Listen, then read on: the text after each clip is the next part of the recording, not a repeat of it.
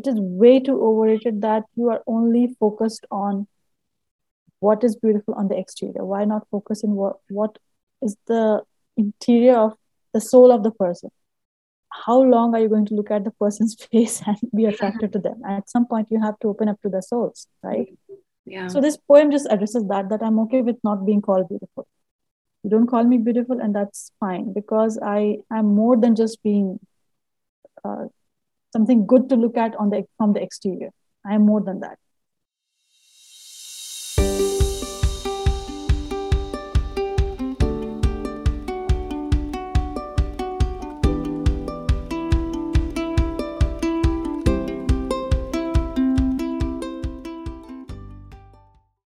Hey, Azra, how are you? Hi, Cassidy. I'm good. How are you doing? Good. I'm very excited Yeah, to me learn too. more about you today. So this is going to be awesome. Yeah. Thank you for having me here. You are welcome. Welcome to the We Are Becoming podcast. I'm just really excited to learn more about you and hear more about your story. I am excited to share it. Well, I wanted to start off by giving a little introduction. So this is Azra Rahman, and she is a blogger, an aspiring writer, a wife, mother, daughter, sister, and friend. Her identity is held firm by each of the roles she has been blessed with. So first off, I loved that introduction. I loved all the different, aspects of yourself that you included. And I loved the last line. You said her identity is held firm by each of the roles she has been blessed with. So I wondered if you could just tell me a little bit more about what that means to you. So often, and I'm not saying in a biased way, but often I've seen people just stick to one aspect of their personality, you know, that there's nothing wrong in that. But then I just feel it makes people too one dimensional. It does not bring out the beauty of what the person encompasses all within themselves, right? Any person, regardless of their gender and identity, they hold many roles in their lives. Like, they could be a spouse, they could be a parent, they could be a sibling, they could be relatives, friends. So why do you have to constrict yourself to just one identity? It makes sense in specified situation, as in if I go to my kid's school and I introduce myself as the wife of my husband, nobody's going to recognize me that way. They'd want me to know whose mother am I. But that is a different thing. In generic, generally speaking, when you say your name, it's not just the name your parents gave you. It means something to different people who are in your life. It means something, like you, Cassidy. You mean something to your family, right? Your family, when they hear your name, they'll think of something. When your friends hear your name, they would think of something else. When your kid hears your name, maybe she doesn't understand your name right now, but when she will hear your name, she would think of something else. So every single relationship that you hold dear, it makes you, it doesn't make you, but it plays a huge part in making who you are. That is what is meant. It's a fact that is like nobody, you cannot take that fact away from anybody else, and neither can you subtract it from your own life. It remains, it is, just it is. Tell us about your childhood. What was that like? I It was a very, like, if you know Indian families, if you know that, you would know what I'm talking about. But if you don't, I'll just take a little bit of a liberty to explain it a Yeah. little bit. Yeah. So Indian families in general, most of us are middle class families. Okay. And we have, growing up, we still have that herd mentality, in the sense that uh, the neighbors were also like family. It wasn't secluded. Okay. Even if you lived in a neighborhood, the kids, everybody knew everybody else. uh, there would be no limitation to where the could be at any given point of time. We could eat anywhere in anybody's house. Our moms and our parents never minded these things. Okay. Anybody could come to our house. We had this whole large group of friends. It was a fun childhood in that way. Apart from the tests and the results when you have to face the parents, but I'm thankful that part is gone. But yeah, overall, it was a really nice childhood. I had a lot of fun growing up with my siblings. We had a lot of friends. Our neighbors were pretty good, and it really felt like a whole big family. So that the influence of people around me in the way that your neighbors are practically strangers, right, and with whom you get to know. But the way these people took care of us, my mom, my dad, us as kids, it just impacted me in ways that I still am trying to process it. As in, here in America, the there are pros and cons to everything. Like here, people know each other, but they're not that involved in each other's lives. Okay, which I think is respectful to a degree. You give the other person space to either allow you or not allow you in their own lives. In India, there's no such thing as space, no boundaries, nothing. So growing up, it did become a lot of fun. Even my husband's family, when I got married, he also had a huge family, like 30, 40 people strong, that kind of family, which is huge. So it wasn't hard for me to take what I learned from my childhood and go into that. We always had a roof over our head. We always had food in our bellies. We had clothes to clothe ourselves. So we always were brought up with the mentality that yes, you have it all good, as in you're not struggling, really struggling. You're not sleeping on the pavement. You're not sleeping to feed yourself and other people around you. So for that, we were always brought up to be thankful for what you have and see it in a different light. So that has stuck with us, all of us, in that way. And yeah, my parents, they were typical middle class Indian people who just knew two or three aspects of career. If it's a girl, she might become a doctor or she might become a teacher. Or if it's a boy, engineer. And if any other way, they could go for government exams, government jobs, bank jobs. So these were the few career paths that our parents actually knew and trusted. So it was a very typical upbringing. It was fun. I lived in a small town where uh, the population wasn't so much. Even if you didn't know somebody personally, you could just look at the face and tell that, oh, this person lives here or this person is an alien to this place. It was that small a town. All the colors of India, which you guys see in movies, it's all true. Not all of them though, but it is true to a lot of extent. Lot of like a huge extent. It was good. It was good. Yeah, it was a pretty eventful, nurturing, and fun childhood, I would say. Where was your hometown? Where were you from? In India, there is a state of West Bengal. It's on the eastern side, and in that, the capital of West Bengal is now what is called Kolkata. But what most Americans and Europeans know as Calcutta. It was known Okay. as Calcutta, but now it's been changed back to the original dialect of Kolkata. And there is a small town near it. It's called Kharagpur, where I spent most of my childhood there. And there is in my maternal grandparents' house, which is in Ranchi, which incidentally I married in the same town. And yeah, these two,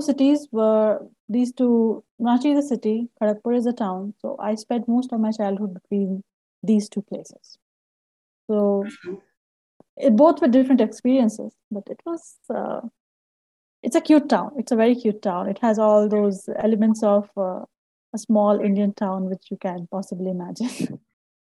That, yeah, that really helps me to have, kind of an image of, where you grew up and helps me to imagine that. Something that you remember most about your childhood is that you were reluctant to speak what you actually thought. Oh yeah. But now you're a writer. So that's like polar opposite. So I would love to hear, how that influenced you. So it's not actually that polar opposite. I'll tell you why.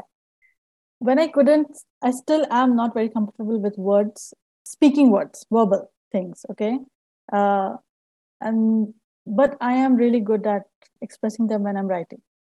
So that happened. That has been since my childhood. Right now, the career I'm pursuing demands me to be in public eye a little bit. Okay, I have to speak up.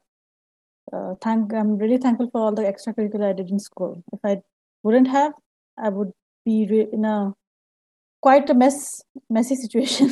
of my own creation. But it's not that like it's not a polar opposite in the sense that what I couldn't speak, I would write it down. And for a long time, nobody knew that things were being written in my diary. Um, One thing you must know about Indian parents is like if they do not understand something, they would tag it as something dangerous or something destructive. Okay. And I think that goes true for everybody. You don't understand something, you just tag it as dangerous or which is potentially harmful. So the moment my mom found out that I'm writing poetry and a diary, she was like, "Oh, this is not good. She needs to talk to us." And I was like, "No, I don't want to talk to you. Oh. Just leave me alone. Let me just write in my diary." So Mhm. it is not. It just carried on to the point that I didn't share a lot of my work with anybody. It was just hidden away. Okay, mostly because I wrote for myself. I did not think I would share it.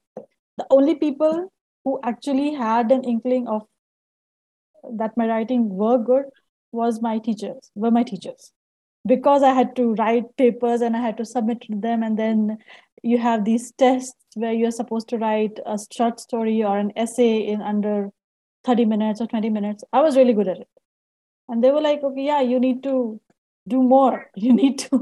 Mhm. One of my teachers actually, once I wrote a story and she told me in front of the whole class, like, you should become a writer. You have the potential to. Wow. Yeah, she was actually the first person to ever tell me that. So yeah, that it doesn't sync. My nature and my the career I'm pursuing, it's completely in sync. Like, Mhm. I wouldn't have thought that, but hearing you explain, what that's like for you, that makes sense to me. So okay. yeah, I'm glad it does. that makes a lot of sense. And I can see, how that would translate over, like you're saying. So tell us what were some of your teenage years like? What did that look like?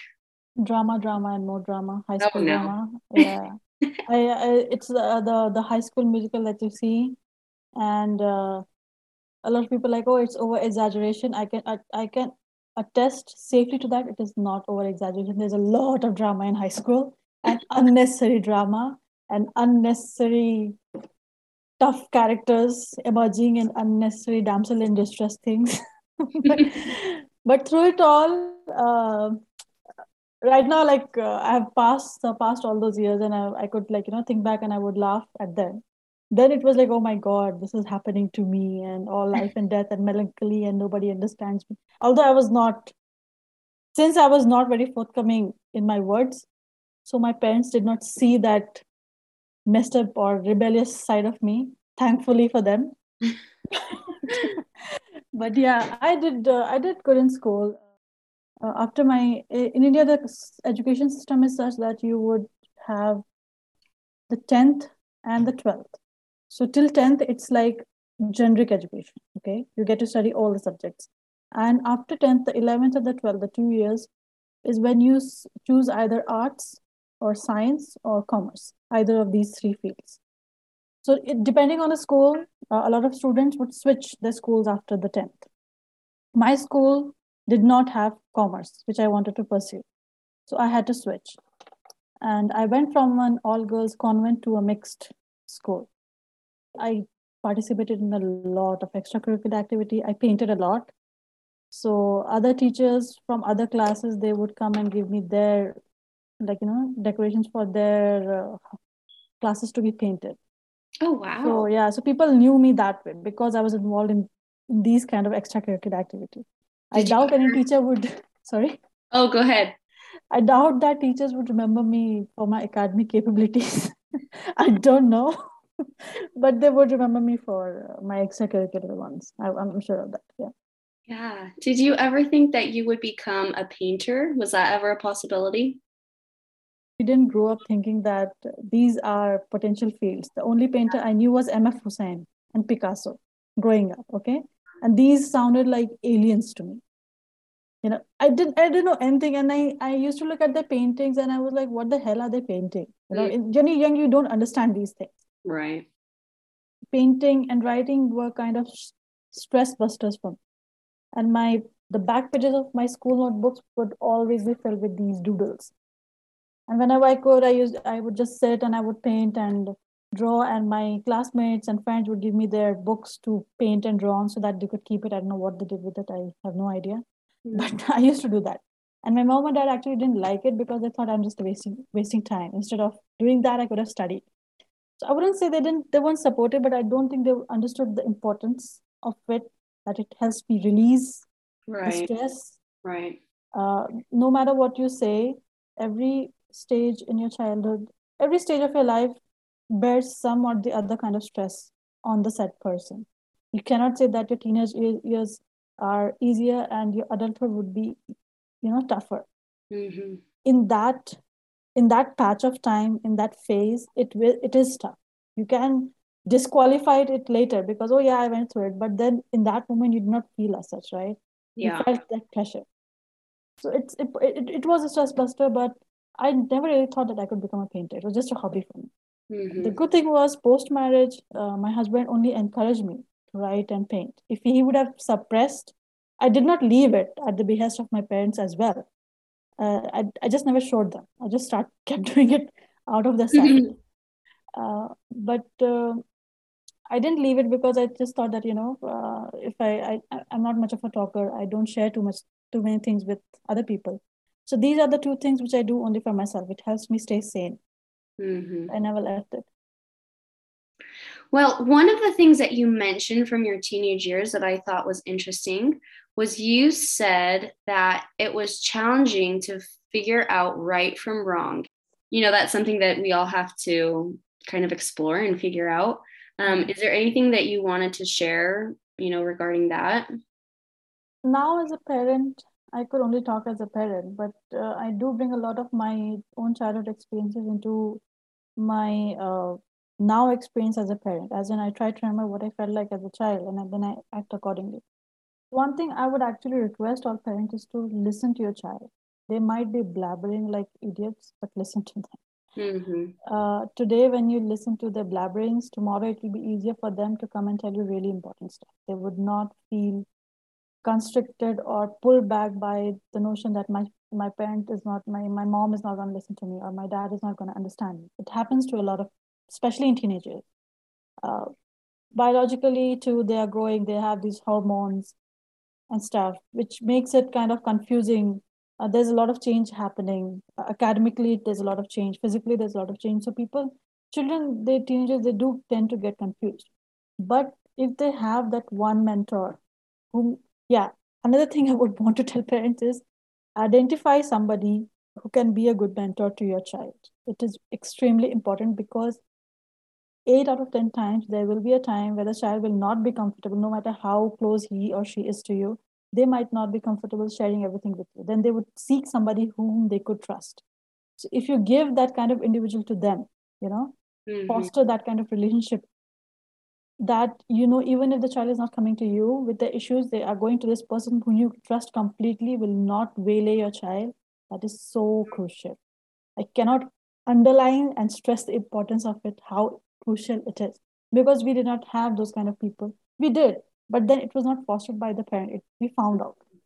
And to our good luck or mercy from the Almighty, we found good people. But you know what happens when, people are not always nice, and children sometimes become the easiest targets to be manipulated. It's extremely important that you plan ahead, not just for education, but when your child would have emotional needs that maybe you cannot fulfill. It is Mm-hmm. a scary possibility, and it seems very improbable to parents that, oh, it's my child, I'm going to look after him or her no matter what. It's true. But then the child is going to be their own individual as well.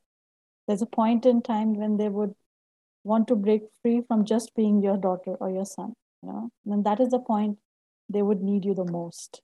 So be prepared for that. Our parents were brought up in a very strict environment, in Mm-hmm. the sense that their parents would say you have to get up, they would get up. Their parents would say you have to lay down, you have to lay down. Yeah. With us, they eased it, as in we could talk to them. Okay, it wasn't all like a Hitler rule where you have to just follow what they have, what is being said. But there was an element of, I wouldn't say more, something more than respect, which made us not question them. Okay. uh, there's a there's a lot of fear. I think there's a healthy, not in the fear leans a little bit towards the unhealthy side, where parents think that if the child is questioning them, he or she is questioning their authority. It is Mm. not the case. They're not questioning the authority. They're generally curious. They want to know why you did it. And I find it really prominent in the parents who were parents before us, the previous generation. And it is natural for the children of those parents to sometimes feel not supported. But I would like to add here that I do recognize and realize that our parents did the best that they thought they could do. There Right. is no comparison. Tomorrow, when my child grows up, then they might also see me in a different light, as in my mom should have done this or my dad should have done this, and they didn't do it. But right now, I am doing my best. That remains a fact. So I wouldn't say unsupported. I would say they did not understand because they were not brought up with that kind of thinking. They were brought up to listen and obey.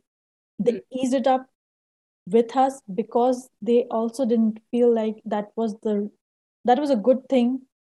That was a good environment for the child to go into, just listen and obey. That does not work. So they eased it up for us, and now our kids can just ask anything to us, whatever they want. Mhm. So it's just a generational gap. They still have a hard time wrapping their heads around me writing for a Wow. career. But I just think it's a generational gap. Yeah. Once they start seeing the reality or the practicality of what people want to do, I think it should be okay. As long as your parents are eager to learn. Mm. Mine are, thankfully. Mm. Now they are, because they have no more kids to bring up. So now they are open to learning. So that mentality has changed a lot from the past 5 years. Yeah, it has changed a lot. There's still work to be done, but then we are all a work in progress. Yeah. Yeah. Most of my adulthood was, I got married when I was 22. So I married, like, I was actually among the first ones to get married in my entire school or college group. Oh, wow. The first. That was a precedent for a lot of parents that time. They would be like, "Oh, look at her, she's gotten married now. She's done." So my friends didn't. They enjoyed my wedding, but then they'd be like, just you just made things difficult for us. I'm like, I can't help it. I'm sorry. Right. And were you in India at this time? Yes, Okay. yes. So after my 12th, I pursued commerce for 2 years, 11th and 12th. And then I moved to Ranchi, my maternal grandparents' home. Okay. And for 3 years, I was there, uh, right from, yeah, around 19 years of age to around 20 to 18, 19 years of age. And I switched my field of study from commerce to literature, majors in literature, English literature. Mhm. Then I started pursuing my BA, Bachelor's in Arts. 3 years were there, they flew by like so quickly. The best thing that happened was, like, my head of department, which we would call dean, the equivalent of dean in India, he actually agreed to mentor me. Like, I approached with him, set up my poems. I thought, like, what is the worst that could happen? He's just going to say, no, I'm not going to do that. Yeah. But I did approach him with a set of poems. And when he took that, I still have those sheets of paper with me. And when he took those sheets, and he told me, everybody cannot write poetry. Yeah. He told me to my face. Like, he wanted to set the precedent that if I say that you cannot write poetry, don't take it personally. But he said everybody cannot write poetry. And people think that they can, but actually they can't. Hmm. I was like, okay, sir, how about you just take a look? Yeah. just, just take a look. And he didn't come to take classes. I don't know why. The next day, and I was really antsy and anxious. I don't know what is he thinking. But the very next day he came, and I was actually going to some other, I don't know where I was going. I was going to the canteen, and he saw me, and he was like, "Oh, you need to come with me."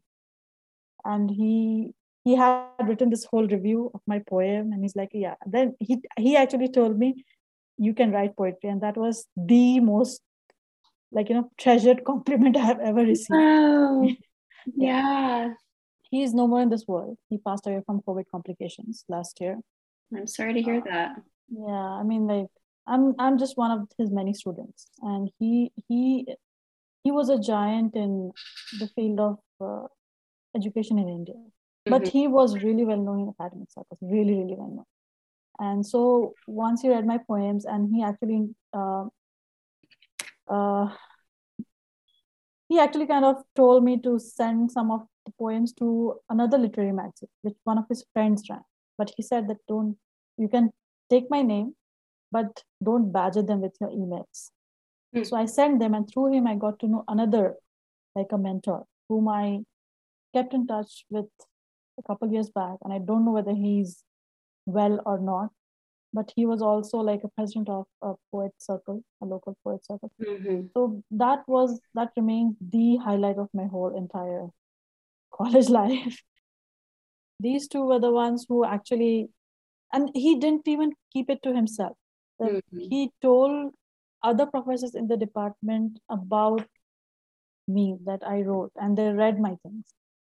And that was such a huge compliment to me as a really young and my head in the clouds kind of person that I was at that time. It Yeah. was a huge deal because the professors in my department, initially they didn't know my name, but they knew that, okay, this is the woman, this is the girl that they used to call my HOD RNS, abbreviation for his whole name, like Mm-hmm. that he's RNS is mentoring. And they knew that I had professors uh, talk to me and say, yeah, we heard about you. I read your poems. They're really good. And that was a huge deal. That would be a huge deal for any student to hear Right. that from the teacher. So it it was a very surreal moment for me, and still is. Are there any other challenges that you faced or still are facing? I am the first one, or me and my husband and I, we are the first ones in either of our families to actually go after something like this. So we genuinely and truly have no guidelines whatsoever. It Mm-hmm. was like stepping into a tunnel and not knowing what is going on there, what grounds we are standing on, what is the length of the tunnel. It's completely dark, and we're just feeling our way through it. It still is a little bit like that. So having no guidelines, having no experience, having no one to talk to in the field of publishing, it was a huge challenge. Mm-hmm. But I'm still thankful for all the experiences because it has just made us smarter. What Mm-hmm. to expect, how to go about doing things. Close to 6 years of trying now. So 6 years of experience, it does mean something. Mm-hmm. Yeah. I would love to hear some of your writing. Um, is there something that you would like to share with us? Yeah, I actually have two blogs. So they are mostly like literary blogs, articles, short stories, humorous stuff, and poetry. So from one of the blogs, I would like to, if you'll have me, I could read a small poem. It's called Beautiful. Okay, so here goes. No, I am not beautiful. For what is beauty but a play of looks, sight, and passion? The ache in someone's heart, the fire in their flesh. So, I am not beautiful. I am whole. I am a soul. I am whom you could connect with and speak of yourself, your ideas, your passion, your goal, your desire, and say to me, I am not beautiful. Me too, I shall reply, the highest form of praise ever given. Wow. I love that. Thank you. Do you want to tell us any of the background from what inspired you to write that poem? Social media. Social media. Yeah. You see so many standards of like morphed of beauty on social media, and I can see it affecting people. You Mm-hmm. know, boys and girls, they have this really distorted view of how they should be looking. But in my humble opinion, you're of course you people should work towards betterment of themselves, right? You have to be healthy, exercise and stuff. But to say that I want to look like that Instagram model who has had a ton of filters and who has done jobs done, which a lot of people they don't accept. They're like, oh, it's all natural. It's even if you have done, like, gone through a knife, gone under a knife or whatever, just make sure you tell your followers so that they don't fall into this whole disarray of uninvited emotions that they're not enough. And honestly, in this age of polished looks, I feel physical beauty is kind of way too overrated. Of course, it's important. I'm not going to disqualify that. But Mhm. it is way too overrated that you are only focused on what is beautiful on the exterior. Why not focus on what is the interior of the soul of the person? How long are you going to look at the person's face and be attracted to them? At some point, you have to open up to their souls, right? Yeah. So this poem just addresses that I'm okay with not being called beautiful. You don't call me beautiful, and that's fine, because I am more than just being uh, something good to look at on the from the exterior. I am more than that.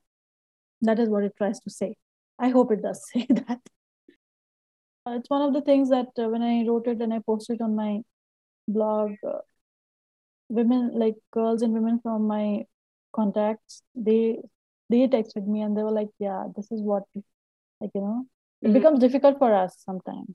Yeah, it does. It does, because even if, like, I don't take that. I don't like to take that much time to on myself. In the sense, if I'm going out, I'll just opt for something comfortable, and I don't care what people think of me. But I know that that cannot be the way it is with the people. Mm. People are conscious of how they look.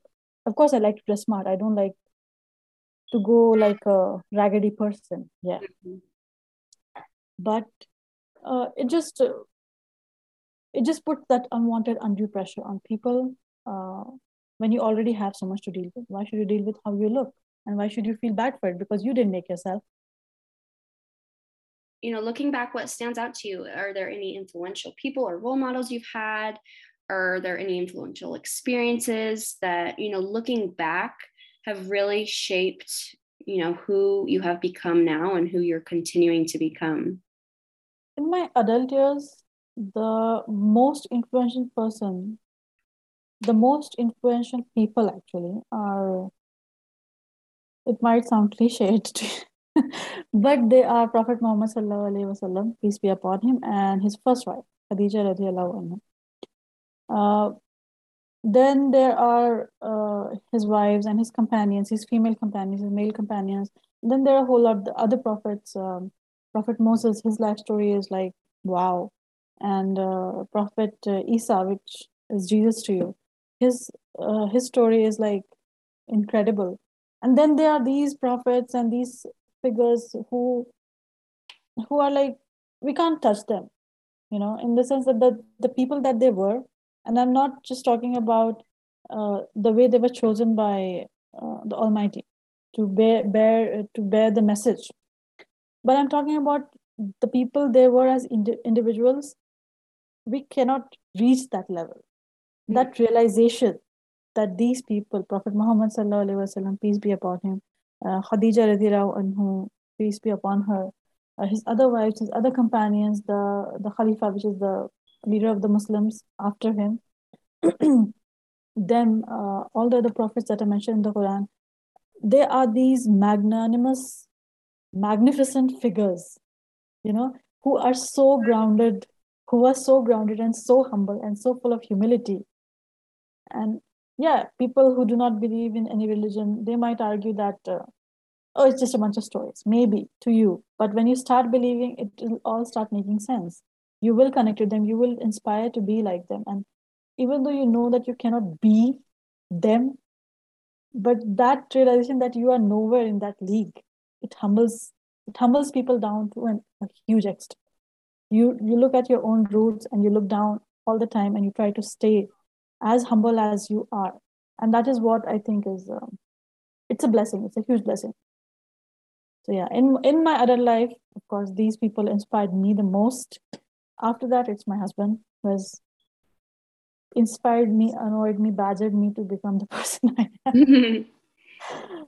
Spouses are a different breed. I'm sure uh, people who are married for some time, they would agree that nobody can annoy you and infuriate you like your spouse does. It's uncomparable. You cannot compare. Yeah, these people, and a lot of people from my childhood, actually, every person I've interacted with, even the smallest of interaction, it does leave a mark. Yeah. I'd love to hear more, just about your spiritual journey in general. Um, Being born into a certain faith, not just me, any faith, any person who's born into a certain faith.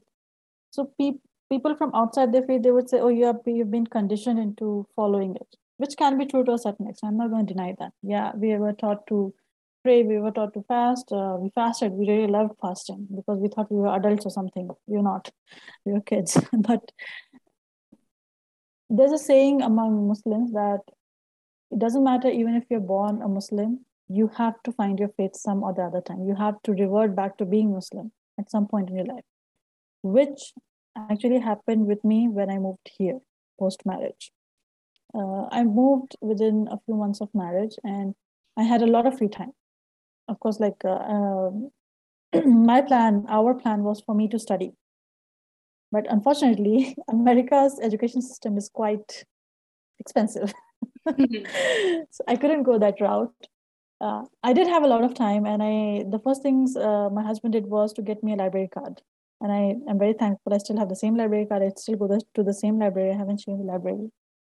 So I started reading a lot of. I was into a lot of thriller, and I still am into murders and psychology. So I read a lot. I used to read a lot of books. But then I started thinking, that since I'm here, I have time. Why not just start reading about the faith that I am a part of? That's where it started. You have the Quran. It's in Arabic, and even though we know to read Arabic, but we do not understand it colloquially, in the sense that what you're reading wouldn't understand. You would need a translation, a separate page of translation for it. So up till that point, I had only read it in Arabic. I had memorized verses, and things, but you didn't know what it meant. So when we came here, I just thought to myself, okay, yeah, let me just. I have the facility of internet, so let me just put it to good use. And then a friend of my husband's, she actually mailed me a copy of the translation of the Quran, which was a really good copy. I still read it. I still have it. It was a really good copy and I was extremely excited to go through it. So I just skipped all the Arabic portion and just dived straight into the English part, the translation. So when I read it, and it just impacted me.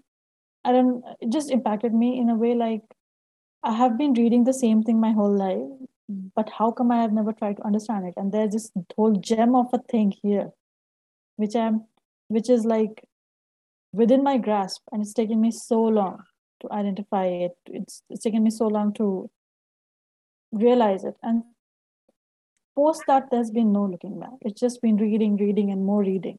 Mm-hmm. One of the things I really like to do is like if there's an issue cropping up in my mind, something related to why is this not permissible? So I asked a lot of questions. I just asked and asked and asked until I reached to that certain point where either I was convinced Mm-hmm. or I would put it aside for a certain amount of time, and I would just pray, like, maybe give me that understanding. I don't have that understanding to look at this thing in a certain light this way.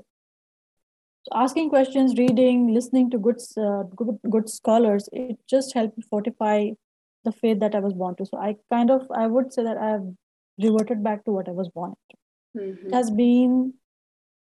It has its ups and downs. I wouldn't say that I'm like, I don't think any spiritual person would any time tell you that they're perfectly spiritual. There's an aspect of spirituality which entitles you to accept that you are not that into it as people see you to be. So there's still a long road to go on. But yeah, I think I am on the right track. So you previously mentioned when we were talking that you had struggles on your path to become a writer, but that your faith helped you be able to overcome. I would Yeah. love to hear more about how your faith helped you to overcome that. There was a point in my life, I told you, right? It's been like for 5+ years of me trying to get published, which is not, I wouldn't say it's been a long time, but it has been some time. It's been a substantial amount of time. There was a point of time in my life where I actually felt that I'm just like, I'm just a fraud. That I'm just, I'm posing to be a good writer, and if I'm if I'm that good a writer, why isn't anything getting published? Mm. And I actually decided, I was almost, my mind was almost made up that I would just leave it, leave the blogs, leave everything, and just go on and figure out something. Mm-hmm. That was a low point in my faith, because although we have another saying in an Islamic saying that if you pray for something and you get it, it is a blessing. If you pray for something and you do not get it, it's a protection from Allah's mandal. Okay, because maybe that thing would have harmed you more than it would have benefited you. So we are as Muslims, I personally don't look for closures. I try not to look for closures. It happened because it had to happen. It was the will of the one who made me, and he knows me the best. That is it. Which is not an easy thing, which is a really hard thing to actually embrace in your real life. Yeah. And I have a diary of over 100 rejections, to being rejected by over 100 people with the same type of letters. And I have these long letters from agents where they're like, oh, yeah, your work has this potential and we really love it, but it is not something we are pursuing at the moment. And Wow. I'm like, if you love it, why can't you just take it on? You know? Right. So it was a very difficult road, but then I decided to leave it. And then at that time, my husband and my siblings, my brother and my sister, they were very much against the idea of me just destroying my work with my own hands. They were Yeah. like, whatever progress you have made, you have to continue it, even though it doesn't feel much. Mm-hmm. That time I prayed a lot. And that time I had to keep reminding myself of the same thing, that this is a protection. I'm not ready yet. Even though I cannot see, and even though it feels like there's no point in going forth, I must keep pushing ahead, because this is a test. And this is the test where you do not get things that you want. That makes it even more enticing to leave, let go of your faith. Oh, it's not happening. It's not meant to happen. But then when you keep on going, then you keep on pushing yourself, and to keep reminding yourself that this is a protection from the one who has created me. That is a test of your faith. That was really one of the hardest times of my life, where I genuinely had to keep pushing myself every single day. Like, I wasn't depressed or anything. I was just very much uninspired. Yeah. And for any person to not be uninspired in something that really want to do, it's a scary thing. It's a really scary thing. And I had to get up every day, and I had to keep reminding myself in every prayer, every time I prayed, that this is for your good. You will get what you want when you are the most ready for it. So this is all a preparation time. Yeah, it helped me a lot. If I didn't have that kind of thinking, or if I didn't have that kind of inclination that everything happens for a reason, and this is the best course for me, I think I would have left. I wouldn't be here talking to you. That's for sure. That is for sure. What are some of the aspects of your faith in Islam that you love the most? One aspect is, there are many aspects actually. The best aspect that I love is discipline. Like, our day is meant to be disciplined. There is a whole we pray 5 times a day. Okay, so the first prayer is at the start of dawn, before even the sun rises. Okay, so if you have to catch that prayer, you have to get up early. So Yeah. our days go by in accordance to the prayers. So we usually do not talk. If we have to leave for some place, or if we have to do something, we wouldn't say, uh, let's we would say, like, let's leave at this time, but usually we would say, oh, let's leave after this prayer. So our days are compartmentalized according to the prayers, which in turn binds us into this whole discipline of maintaining that schedule if you want to pray on time. And note that we cannot you can pray, you can miss prayers if you like, there's absolutely a reason, but it is not a good thing to miss prayers in our dictionary. Okay, Okay. because one of the things we firmly believe, is when you are lowered into your grave after your death, the first thing that you will be questioned about are your prayers. So we have to be really sticking to the schedule with it. May I ask That, a question? sure. Are these prayers, are there set words that you're saying, or is Yeah. it set Yes. words? Okay. Yes. So prayers are each prayer are There are three types of prayers. Okay, one is the farad, which is the obligatory prayers. You must pray those. They are sometimes paired with sunnah, as in if you pray it, it's a good thing. It is recommended prayers, sunnah prayers. And the third prayer is like it's optional. You can pray it, nafil, those are called nawafil prayers. You can either pray it or leave it. But if you pray it, you will get the reward equivalent to the obligatory prayers. Okay, there is a set way in which you should pray. Like there, it isn't allowed for us to be deviated from that the way we have to pray, because Prophet Muhammad sallallahu alaihi wasallam, may peace be upon him, he said clearly in a hadith, in one of the narrations from his life, he said, pray as you see me pray. He never mentioned man or woman, or he never mentioned pray as you see me praying, oh man, or pray as you see me praying, oh woman. He just said pray as you see me praying. So we pray the same way that he taught us to pray. Yeah. People make changes, they add and they subtract, but it is not allowed. Yeah. Okay, it's not allowed.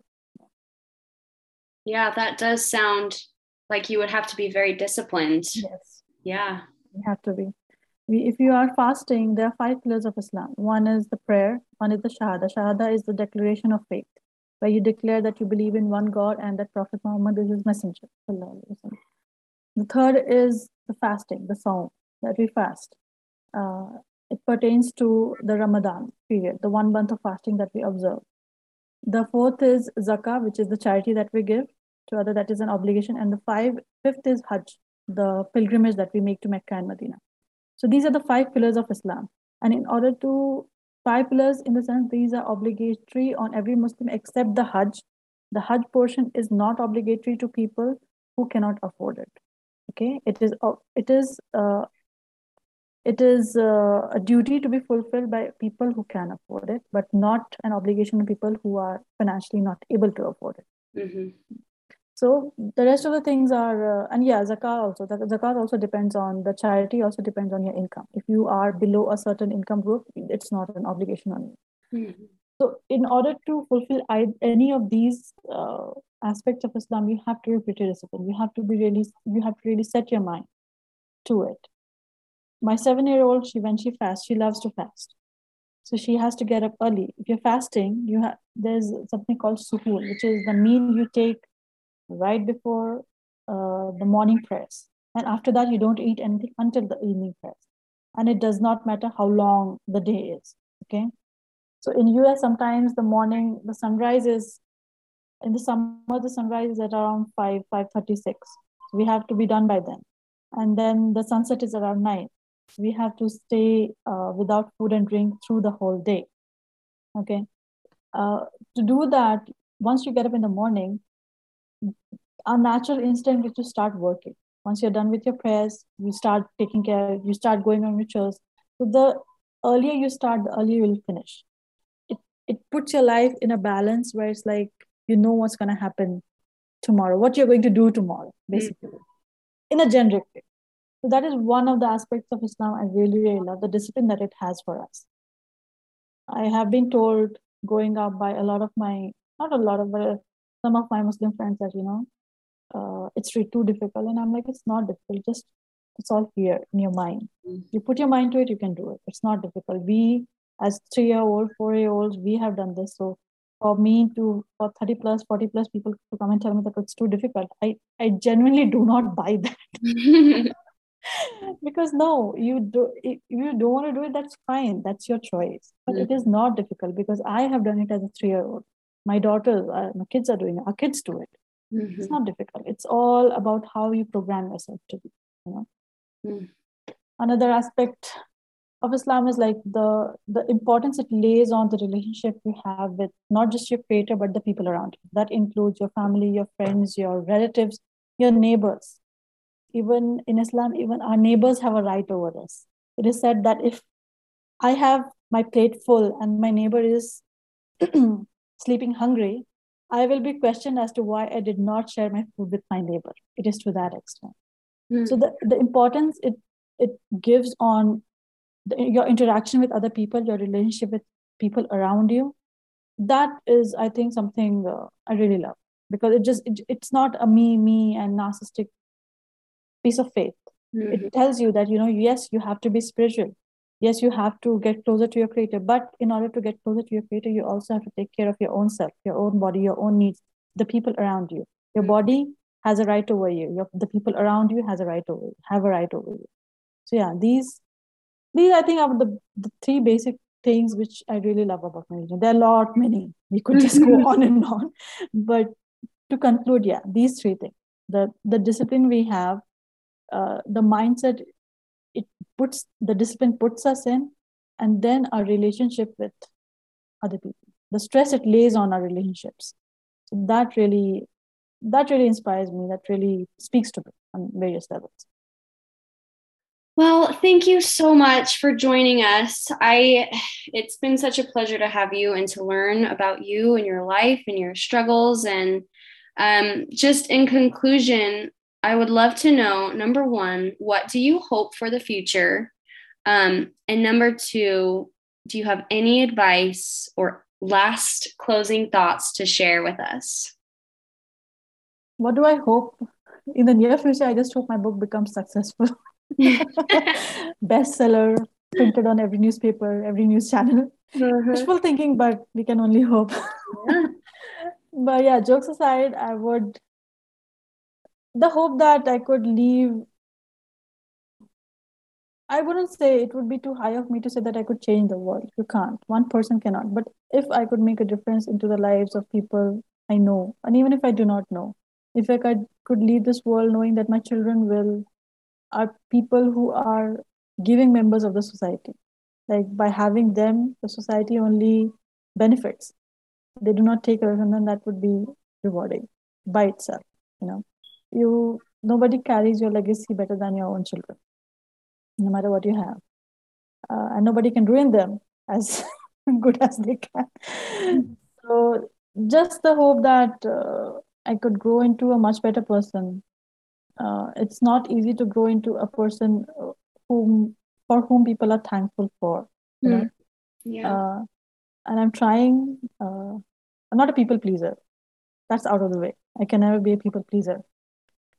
But yes, I would. I do like to. I do like to be in positions where I could lend my hand to somebody. I wouldn't say help them, because in reality they are the ones helping me. Yeah. Okay. To lend a hand to ease things for them, because that factor of my personality, it just comes around to me when I need help the most. People have come through beautifully. It's like it's almost like miraculous when I think about it. And yeah, what advice can I give people? Those are pretty big words, advice. I really don't like to give advice, but I would just say, just keep life simple. Make it simple for yourself and for others. If you don't want toxicity in your life, do not be a toxic person in somebody else's life. Uh, keep a check on yourself. Keep checking yourself on whether something you're doing is good or not. And if it's not, don't be shy to say sorry. And don't be shy to change yourself.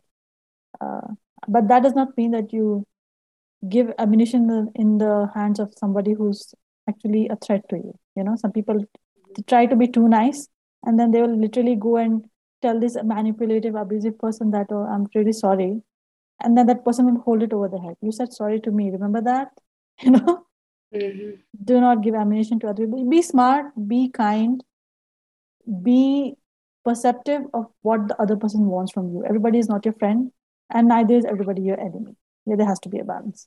Yeah. I think that should be enough. Too much of it, and I'd better start writing a blog about it if I speak too much. No, you're great. Thank you so much, Azra, for sharing all of your thoughts and your story. You have an incredible life, and it's just been, such a blessing to be able to, meet you and learn from you. So thank you so much. Last thing, where can people find you and your work? They can search for me on my Instagram handle. Okay. I keep posting my blog links from time to time there. You can just follow the blogs. Even if you don't follow, you can just click on the link, read what is there, explore the blogs. And I'm sure there's something for everybody. Especially, I've been told that my blogs are something that people read because they don't want to read any heavy things. They don't Okay. want to include themselves in another discussion on world affairs Yeah. and societal affairs. So they just go to my blogs and read things. Uh, some of my readers, they do not like it when I change the tone of my blog. I had one message and meet and tell me that I love your blog, but why the hell are you writing about societal issues? And I was like, okay, I'm sorry, I'm gonna go back to what I was writing. So maybe, just maybe, hoping that you guys will like my blogs. Yeah, and you can of course find me on Instagram, and there are regular updates on my blogs there. So you don't need to follow me, but yeah, you can check it out once in a while. Okay. Well, thank you so much. It was a pleasure, and I hope you have a good rest of your night. You too. Thank you so much for having me. It was so nice to rant to you because I was the one talking, but it was really nice. Thank you so much for having me.